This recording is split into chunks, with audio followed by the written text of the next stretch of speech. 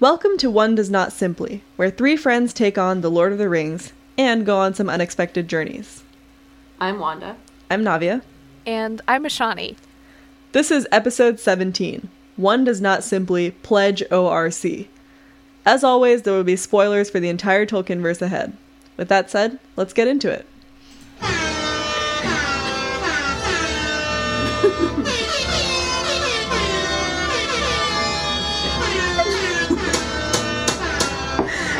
Hang on, I spilled water. You guys, I'm getting my Lord of the Rings half sleeve in March, and I'm so fucking excited. I cannot wait. Your Eowyn tattoo, Yes, right? yes. Do you have a picture of what it's going to look like? No, she will draw it, the week of and send it over to me for a review, but I have, a mental image. Also, the artist was really, really excited about it, which makes me even more excited. That's great. Wow. That's going to be... I feel like you're not going to be able to hide your affinity for LOTR anymore. I think that ship has sailed, considering how many things in my life are now Lord of the Rings related. Yeah. No, I know. I guess once you have a podcast, it kind of goes way out the door, doesn't it? My cats are named after Lord of the Rings. My band is named after Lord of the Rings. I have a Lord of the Rings podcast. We're just full steam ahead here. You made your husband change his name to Aragorn. Yeah. I'm slowly transforming my husband into Viggo Mortensen over time. But we gotta focus up. We gotta do this. All right. Let's go. Okay. All right. Taking things back. Orcs. They're just like us. I'm sorry. Okay, well, we're really getting ahead of ourselves here. But they are just like us, as we learn in Chapter 3 of Two Towers. In Chapter 3 of Book 3 of Lord of the Rings, we get taken back a little bit. In the past couple of chapters, we've been following Aragorn, Legolas, and Gimli as they pursue the orcs across Rohan, trying to find Merry and Pippin, who have been taken captive. In this chapter, we get taken back a little bit to see that whole journey with the orcs through Merry and Pippin's perspective, in particular through Pippin's perspective, because the whole chapter is told through Pippin's eyes. And so we get introduced to their captors, the orcs, who come from three, I think, different orc civilizations or tribes. We learn a little bit about the tensions in their group of captors, and we see Merry and Pippin eventually manage to escape into what Shani referred to in her notes as the old ass forest or something like that. Oh no, you said forest is old as balls.give, which I fell over myself laughing about earlier today. Because everyone knows that balls are old. Yeah. This forest is old as balls. It's from the movie, right? There's a bit where Legolas is standing there and he's like, "This forest is old." Very as old. balls. And then somebody just adds in a little caption that goes, "Old as balls." It was... I promise. I missed this meme, but the hot meme in the Lord of the Rings online fandom. This meme did not enter my consciousness. Yeah, it wasn't really a meme. But yeah, I mean, I think what's odd about this chapter is that whereas up until this point in the series, we've mostly gotten relatively impersonal narration that jumps from one character's perspective to another, this chapter is told entirely through the eyes of Pippin, who we haven't really gotten to hear from so far, and who I think as a result has been a little bit shafted in the narration. And not only do we get kind of a really fleshed out characterization of who Pippin is, we also see the orcs kind of remarkably fleshed out as characters. There are a few orcs who are constantly at odds with each other, and I think in the process of trying to make it clear to the readers that these orcs don't all see things the exact same way, and they have tensions too, and using the orcs as kind of these proxies for the tensions between Saruman and Sauron, who are allies in evil, Tolkien accidentally ends up giving us some really fleshed out characters. Dear listeners, the orcs have names. Their names are things like Ugluk and Grishnok. Do you know how many times these orcs are mentioned in these books. More than Arwen, folks. More than Arwen. Ugluk in this single chapter gets more mentions than Arwen does in the entire series. That is all. You're welcome. Yeah, so I think let's start by talking about that, like who these kind of characters are and what we think of the orcs as like a group or a civilization. Do you guys have thoughts on that? Yeah. I think I mentioned a couple episodes ago that I thought it was really ambitious for Tolkien to pick this many main characters. And I think that's kind of what led to his decision to break them up in this book into like distinct plot lines. And it's really working so far because it's allowing him to give us that. It's almost forcing him to give us that more individualistic perspective of like what each one is thinking because that's the only way he can further the story. And I really like it. Pippin came through loud and clear as a character to me in this. He was very like kind of naive, but kind of quick on his feet with his thinking. He's very loyal to Mary. It's very cute to see their budding romance. And like, I think just in general, it felt the most like, this is weird because this is such an iconic book, but it felt the most familiar to me in terms of like other books I've read and the way they use their characters. Mm-hmm. Right, because everything that's happening, you're perceiving it through the eyes of a character. Right. And I enjoyed that despite the fact that this is technically another walking chapter, we got very little description of the walking. Yeah. Well, and I guess, do we want to talk about Pippin first, or do we want to talk about the orcs first? Because I have thoughts on both. Well, maybe let's, sorry. I was just going to say, maybe let's, like, wrap up the Pippin discussion first. I was going to say the same thing. Yeah. Since you already kicked us off talking about Pippin, let's keep talking about Pippin. Wanda's like, let's talk about the orcs. Navia immediately starts talking about Pippin. I just said both. I said we had some really fleshed out characters, not discriminating. No, I also really liked Pippin in this. I think one of the things that really stood out to me was that there was the clearest and most clearly intentional shift in point of view that we've gotten so far. This is a Pippin chapter. And I liked that immediacy of the cueing, that the first thing we get is Pippin's internal monologue as he tries to sort of work through all of this stuff and what's happened to him. And we also get a lot of stuff about Pippin that feels very congruent with what we already know about him. He's a little bit naive, maybe, but he's also pretty darn smart and, like, good at problem solving.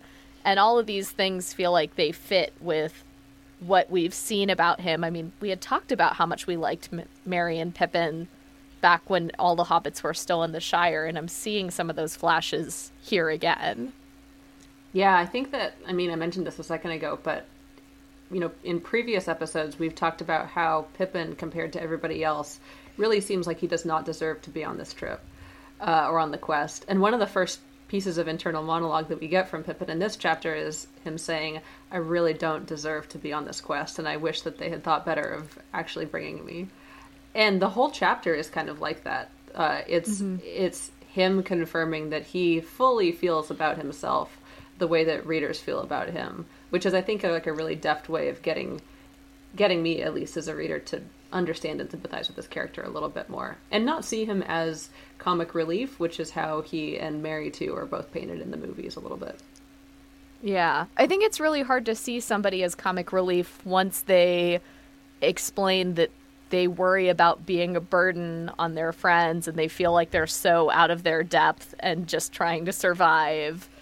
It's really hard after that to be like, oh, and Pippin's just like a little airhead and a ditz and he doesn't care about anything or take anything seriously. It's like, no, he really feels very strongly about all of these things. One of the interesting things I noted in this chapter was, like, with the Aragorn trio and the Frodo and Sam duo, we have a very clear idea of, like, who is the main character in those situations, and it is consistent with the narration that we get from those chapters where Aragorn is telling the story or Frodo is telling the story.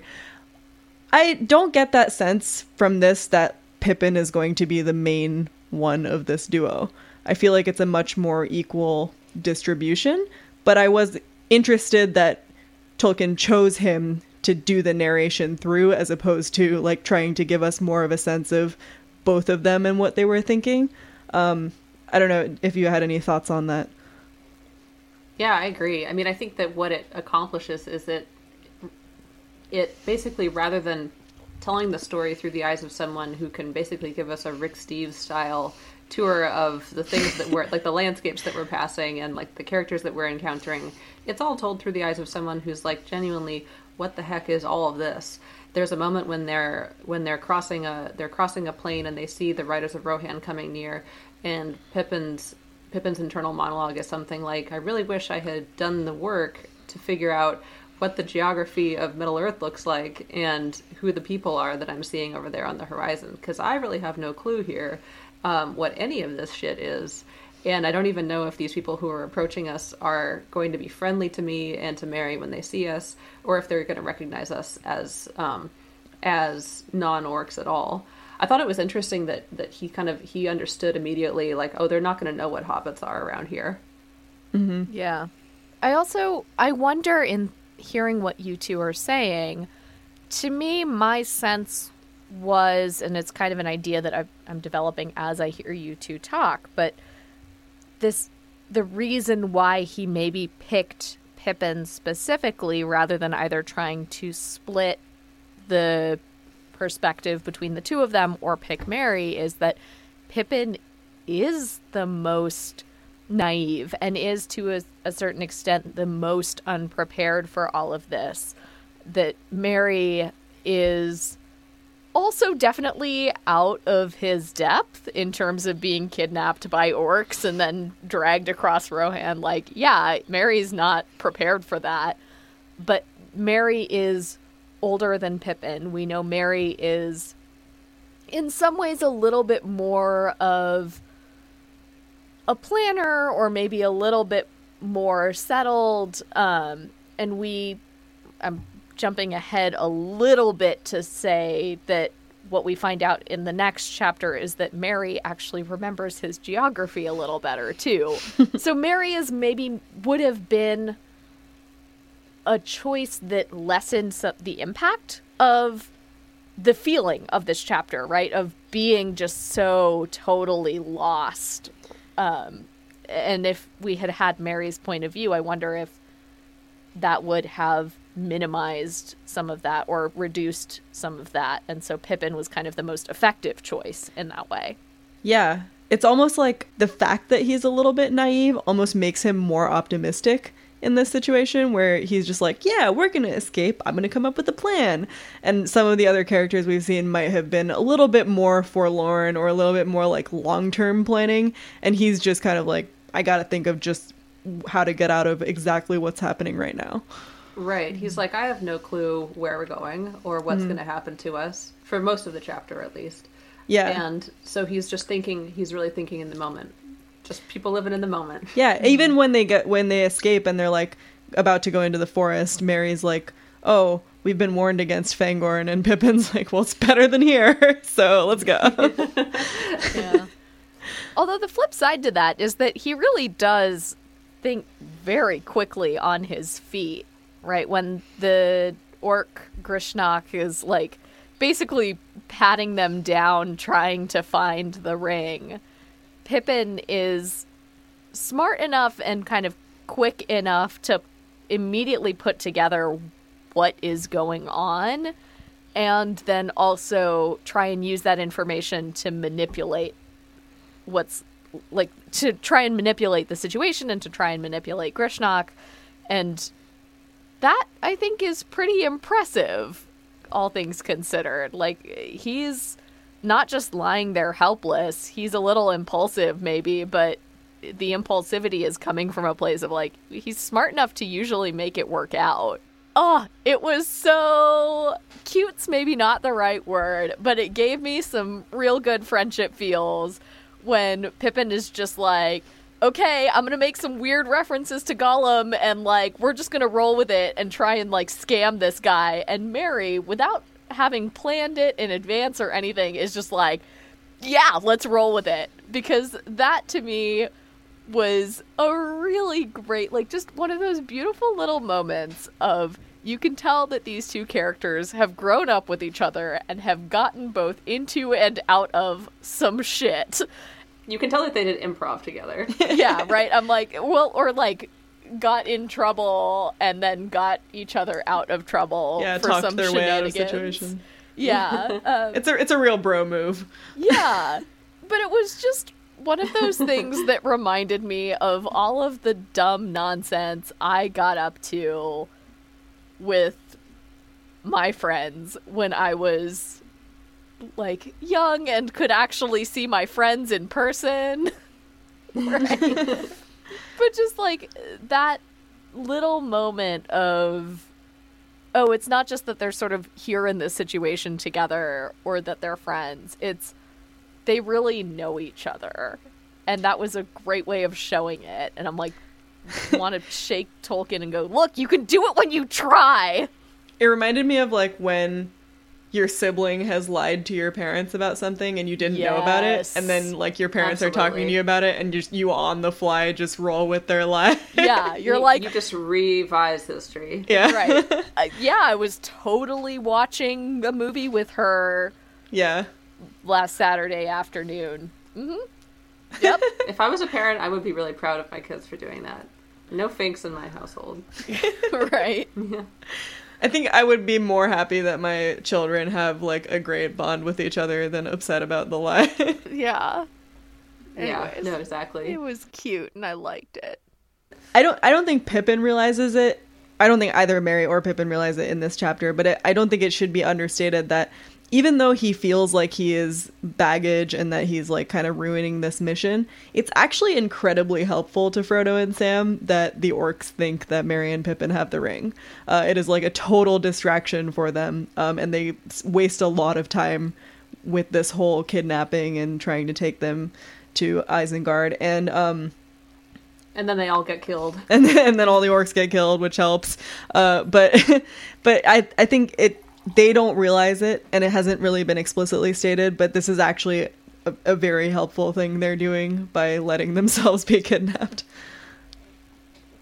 Well, letting themselves is probably generous, but in getting themselves kidnapped, it wound up being helpful, yeah. Yeah. You know what I thought was interesting was that, like, there was, and this is, I guess, characteristic of Tolkien and the way that he writes, but there was, for all that we get narration from Pippin and a lot of characterization of Pippin in this chapter, what we don't get is any description of how he's feeling about most of this. Most of his feelings are conveyed when he talks to Merry, when he says things like, I'd rather not be here. And for one thing, that's really understated, and I think that the fact that it's understated kind of, I think what the sum of all of this does is that it does not direct our attention towards how scary and menacing the orcs are. It actually allows us to, like, pay attention more to other things about them, and I, like, there was at one point during the chapter, I think I texted you guys when this was happening, I was like, I'm not sure how much physical description we've seen of the orcs. Maybe they're hot, because Tolkien doesn't really put a ton of work into describing what they look like. Although, like, later you get like hairy arms and. Okay, this is a critical point we should debate because. Yes, is there any possibility that the orcs are hot? But before we leave behind what you were saying first about, and I do want to put a pin in, are the orcs hot? Because we got to circle back, but. I actually disagree with you about how little we get of Pippin's thoughts and feelings about what's happening. Because I felt like we got the most of a character's just in-the-moment reactions outside of dialogue than we've seen so far. I agree with that. I agree with that. We don't get a lot of fear, is what I mean. Yes. But I wonder if that was also a choice, because what we know about Pippin is that Pippin is in some ways pretty willing to roll with situations that other people might perceive as scary. Yeah, and I also think it's consistent maybe with the adrenaline that you would be feeling in this moment of having this happen to you, of like just not even having time to be scared because you're just trying to figure out what to do. Right, and you've been plied with the orc liquor. Yeah. Right. Yeah, we get shown like in the same way that like the Nazis had their soldiers take meth, and I'm sure Nazis are not the only army that have given their soldiers substances. Isn't that? I thought that's actually a really common thing. But the orcs have like a somewhere between like a Four Loko and like a 5-hour energy that they take whenever they're flagging, and it enables them to run really fast. Like, don't the orcs like? I don't know.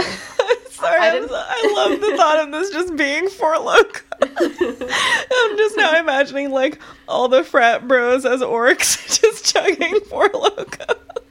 Yeah, I mean, I think the orcs do have a really fratty energy to them. So they really do. I actually was going to put that in my notes. Yeah. Sorry, I interrupted what you were going to say. Oh yeah, we were getting back to what we were talking about with how the fact that we don't hear a lot of Pippin's fear is maybe consistent with the fact that he's got a lot of adrenaline rushing, and actually maybe is realistic with how the situation would feel were any of us in it. Although personally I think I would be really scared. Yeah. But also could be because he's been plied with substances the entire time. Right. Yeah. Also, now I'm just thinking about the orcs in their, like, ripped up, fratty tank tops, like... Just, like, chugging Four Loko and playing beer pong. Yeah. Which I think brings us back to, are the orcs hot? Yeah. Not that we think frat bros are particularly hot, but... Yeah. Well, I guess just like frat bros, maybe some more than others. Sure, I suppose there are some hot ones out there. Look, what we know about the orcs is that they're extremely fast runners, which means that they're probably pretty athletic. Mm-hmm. So they got this is already a really strong case. some lean athletic bodies. Were ripped. Heard they were shredded. They're played in the movies by really buff Kiwis, which is consistent with being hot. Mm-hmm. And what else do we know? Look, we know they have long, hairy arms, which to some people may be hot. Some people are very into hairy arms. Yeah, some people are into body hair. Yeah. There's a whole, like, genre of romance novels that's about, like, Scottish Highlanders, and I'm pretty sure... I was just talking about this with my friends because we were watching Outlander, and I was talking about how I saw a romance novel once in the grocery store that was called Tempting the Laird. And then after this chapter, I was like, I want to write a book called Tempting the Orc. Oh my god, that's so good. Yeah, so like, I'm not hearing anything inconsistent with them being hot yet. Yeah, even the thing about like long teeth or fangs, I mean, okay. Sure, but vampires have fangs. Vampires are apparently like very sexy. So, yeah.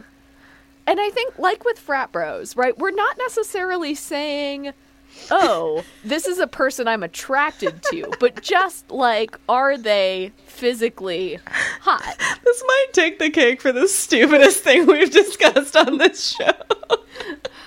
I mean, and as you pointed out earlier, Shawnee, like technically they're interchangeably described as goblins, but many people can be goblins, like David Bowie in Labyrinth. That's true. Yes. Also, they can pick you up and carry you across great distances, which is decidedly hot.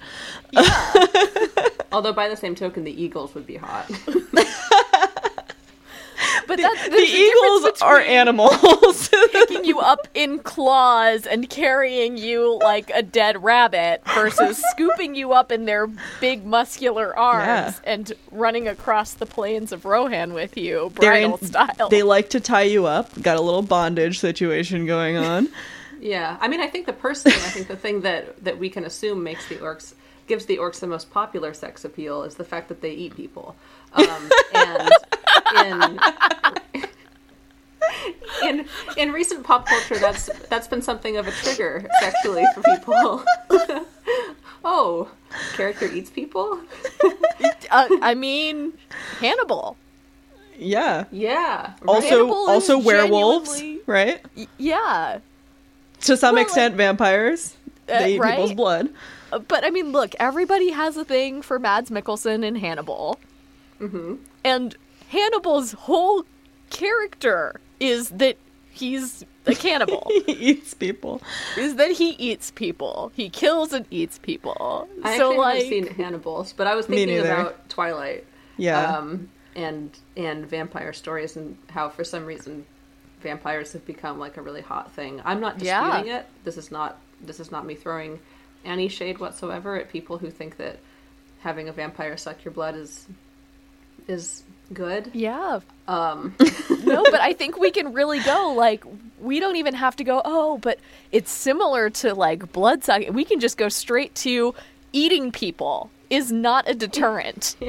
Yeah. In whether or not the internet is going to find you attractive. I think the reason that the orcs are not hot has more to do with what we see of like their interactions and like how they are personality wise than it has to do with any description of how they look. Like they do not come off right. They're not Boromirs on the inside. Yeah, they don't have hot energy, you know.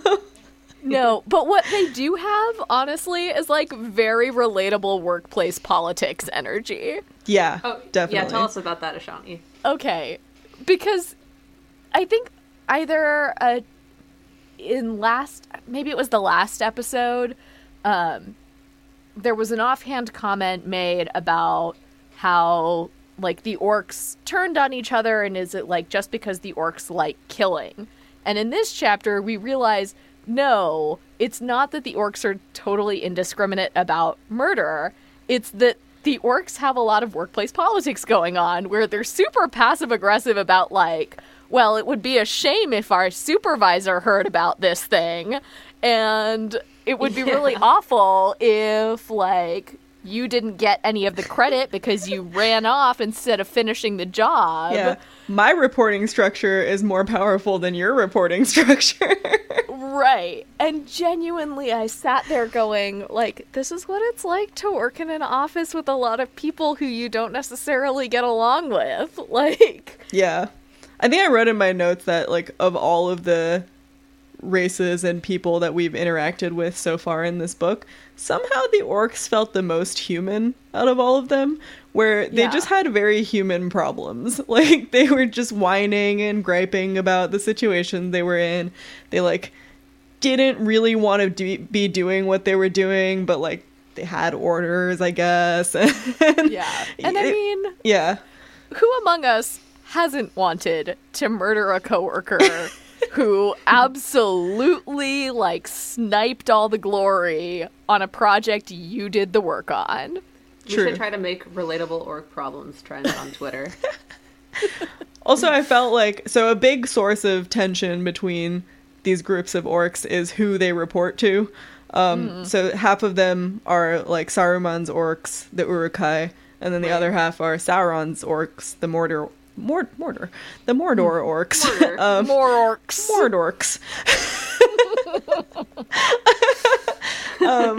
But yeah, so orcs, more like dorks.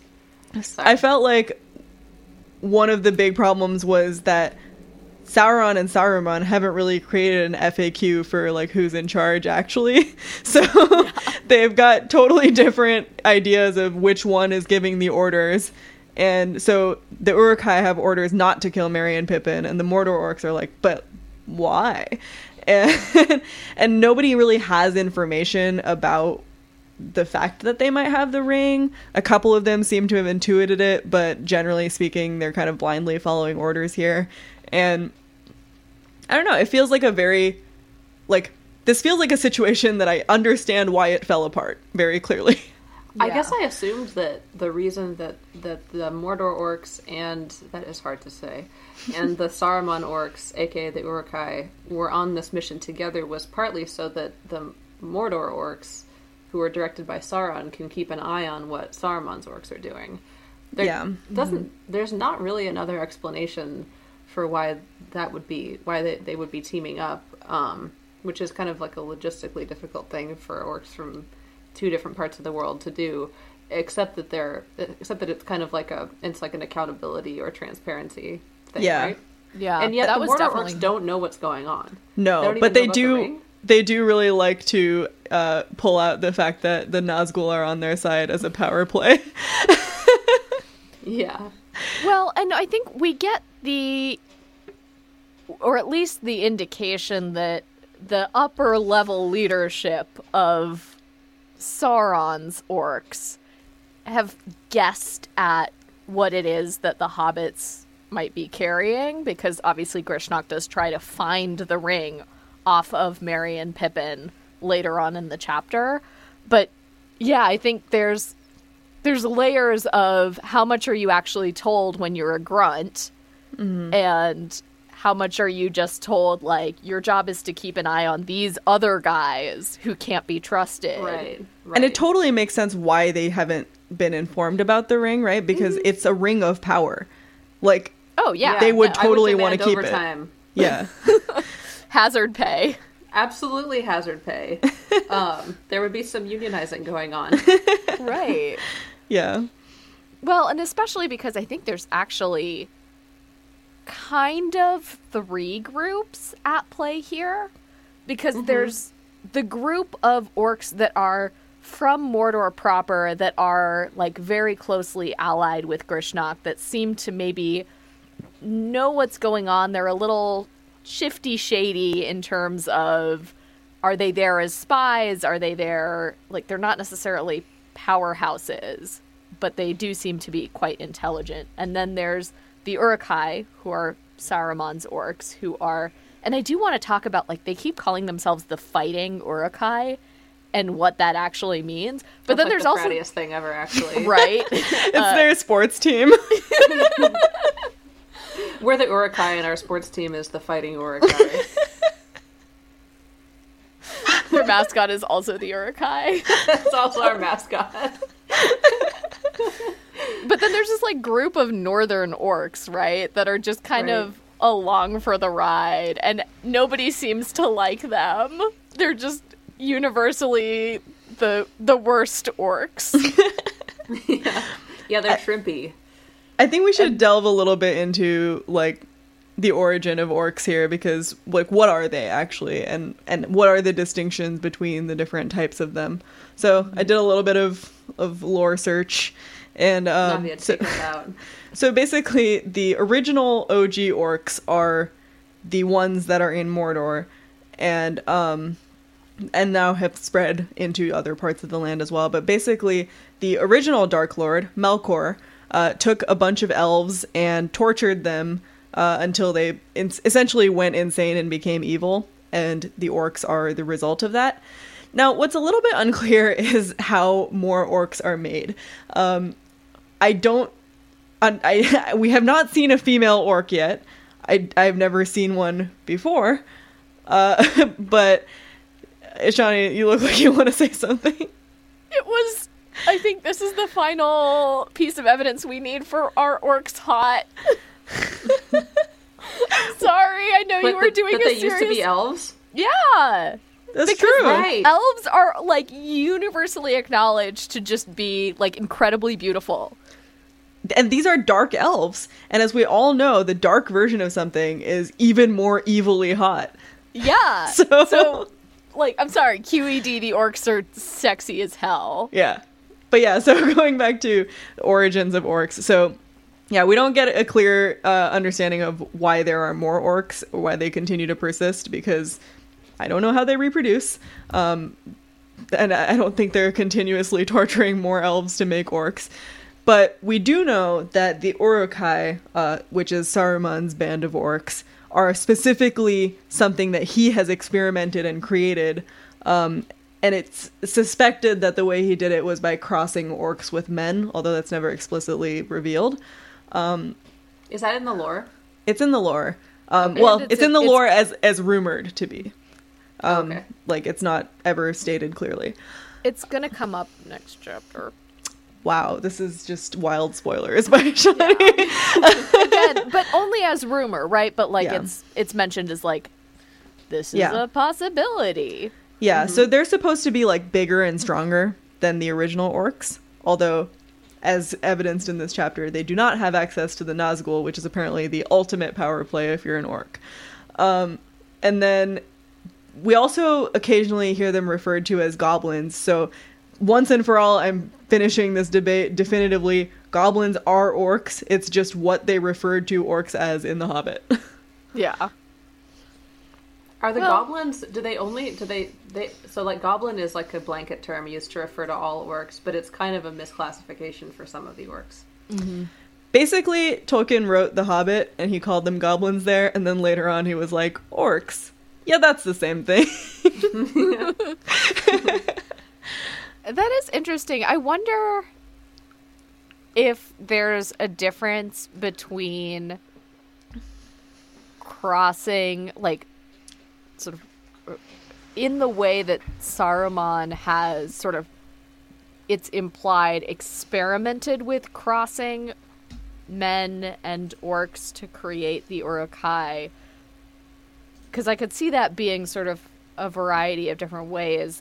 And also, you raise a good point about how do the orcs as a species propagate? Are there female orcs? Do they reproduce? I mean, let's be honest. This is Tolkien. He did not think the orcs reproduced asexually. The man just would not have wrapped his head around that. But I think there's sort of mythologically speaking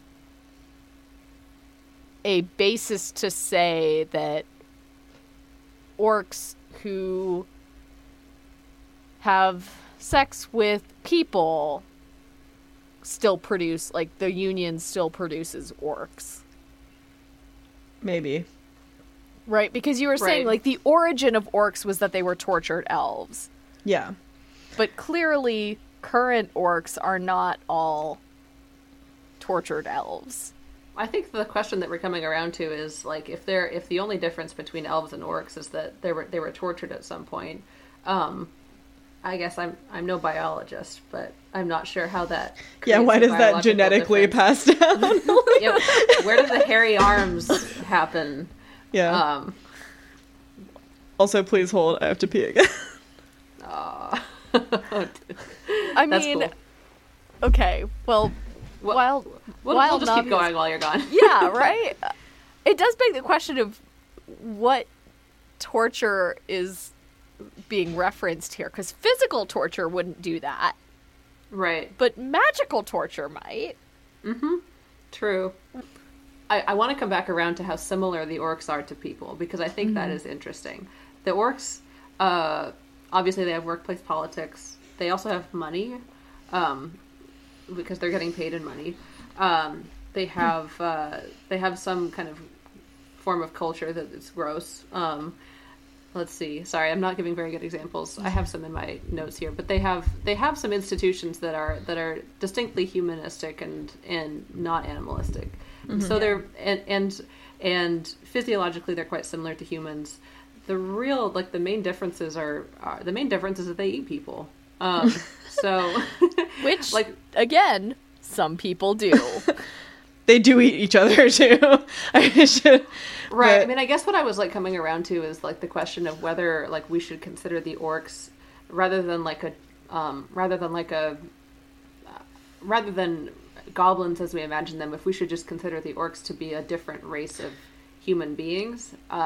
So- and the eating people seems like kind of an important factor.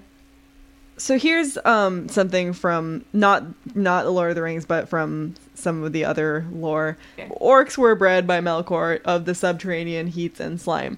Their hearts were of granite, and their bodies deformed. Foul their faces, which smiled not, but their laugh that of the clash of metal. And to nothing were they more fain than to aid in the basest of the purposes of Melkor.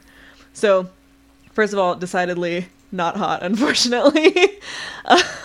But also, it seems like we are having a slightly different conversation based on their characterization than how Tolkien intended them to be. So there is basically how we perceive them through their interactions, but Tolkien clearly intended to have this just kind of inherently evil race be a part of this world. Now, it's interesting that you bring up the money thing, because it actually makes a lot more sense why they're doing the things they do if they're just being paid to. And I think that's a very human thing, where it's like, yeah, you're doing this thing because somebody's paying you to. Like, you know, why there are plenty of human beings that do bad things. Right. Yeah. But I was about to say, like, the way that you describe it makes it sound like the orcs are sort of like robots made out of organic matter with, like, artificial intelligence. Yeah. But it's hard to explain, if that's the case, why they care about getting paid. Yeah. Yeah. I would almost... I was just going to say, like, I would almost reconcile those two pieces of lore as being... And this is what you missed when you went to the bathroom. Clearly, you should just hold it next time. Is that... When if I would, I could. Yeah, right. If we talk about the orcs being elves that were tortured, and we also talk about the orcs have been constructed from sort of these natural materials, right, almost artificially, that the torture is then taking elves, like taking the organic matter that is an elf and corrupting it by sort of some sort of magic that turns them into these creatures that are partially made of like stone and rock and these sort of base elements. I think that kind of answers a little bit this question of not so much that they are robots as they are cyborgs, right? Yeah. They were sort of organic. They are the evil version of RoboCop. Right. And that's why they are more sort of powerful, and they're able to run for longer distances than your average, like, human would be able to do. But it also explains why they have these very sort of concerns of a people, right? Yeah, what came through for me when I was reading this chapter was that the orcs seem extremely human, but almost like humans that have been, with all of the free will and, like, the sense of personal freedom taken away. Not just because they see Sauron and Saruman as their gods, which is something else I read in the Tolkien letters today, but also just because, like, they're cyborgs, and their primary directive is just to complete tasks for Sauron and Saruman.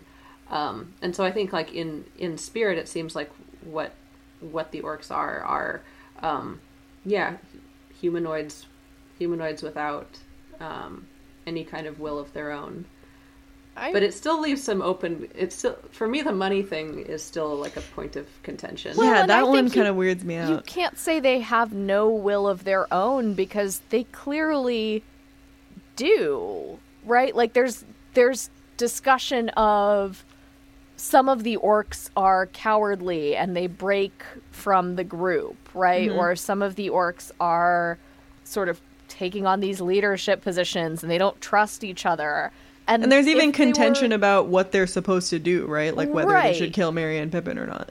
Right. I mean, like, you look at sort of Grishnak trying to find the ring, and he wasn't ordered to take the ring. He was ordered to presumably... Because if he had been, right, if he had just been given this direction of take the ring, bring the ring back to me, like, why would he have waited, right? Why would he have done it sort of secretly and later on? And I think there's other examples throughout the chapter of the orcs sort of complaining to each other and grumbling about things and, like, clearly having their own individual opinions and personalities.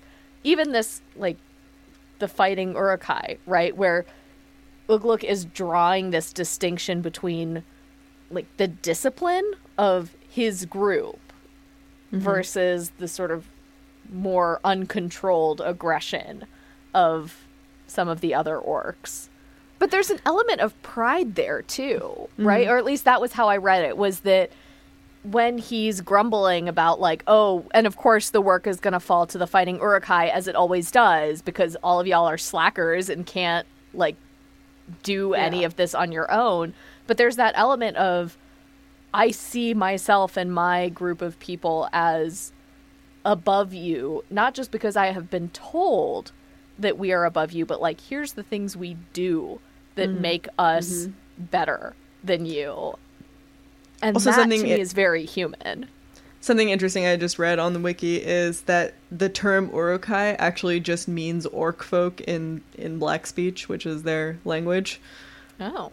So then I always thought it was like orcs technically Uruk-hai? I guess so. I guess like maybe lowercase Uruk-hai as opposed to uppercase Uruk-hai.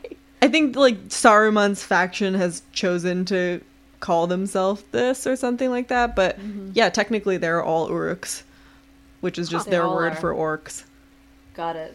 And what is it that Legolas calls orcs? What do elves call orcs again? Oh, it's like Yrch.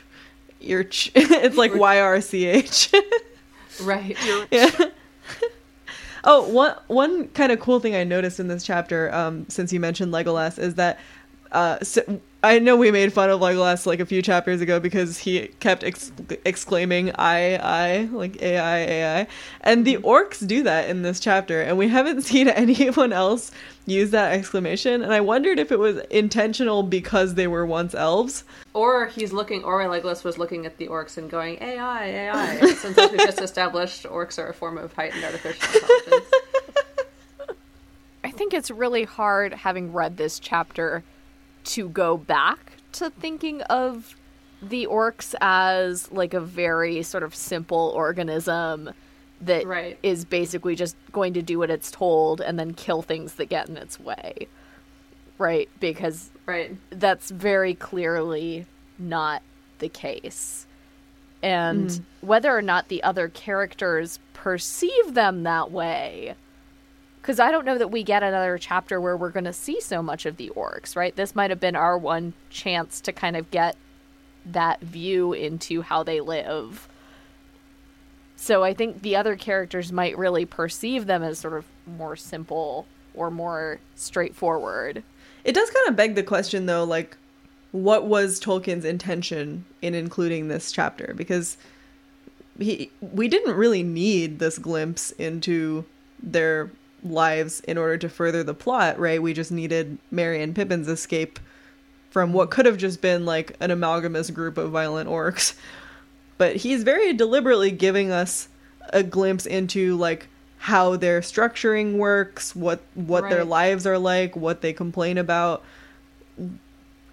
I feel like he wanted us to have some amount of empathy with these orcs.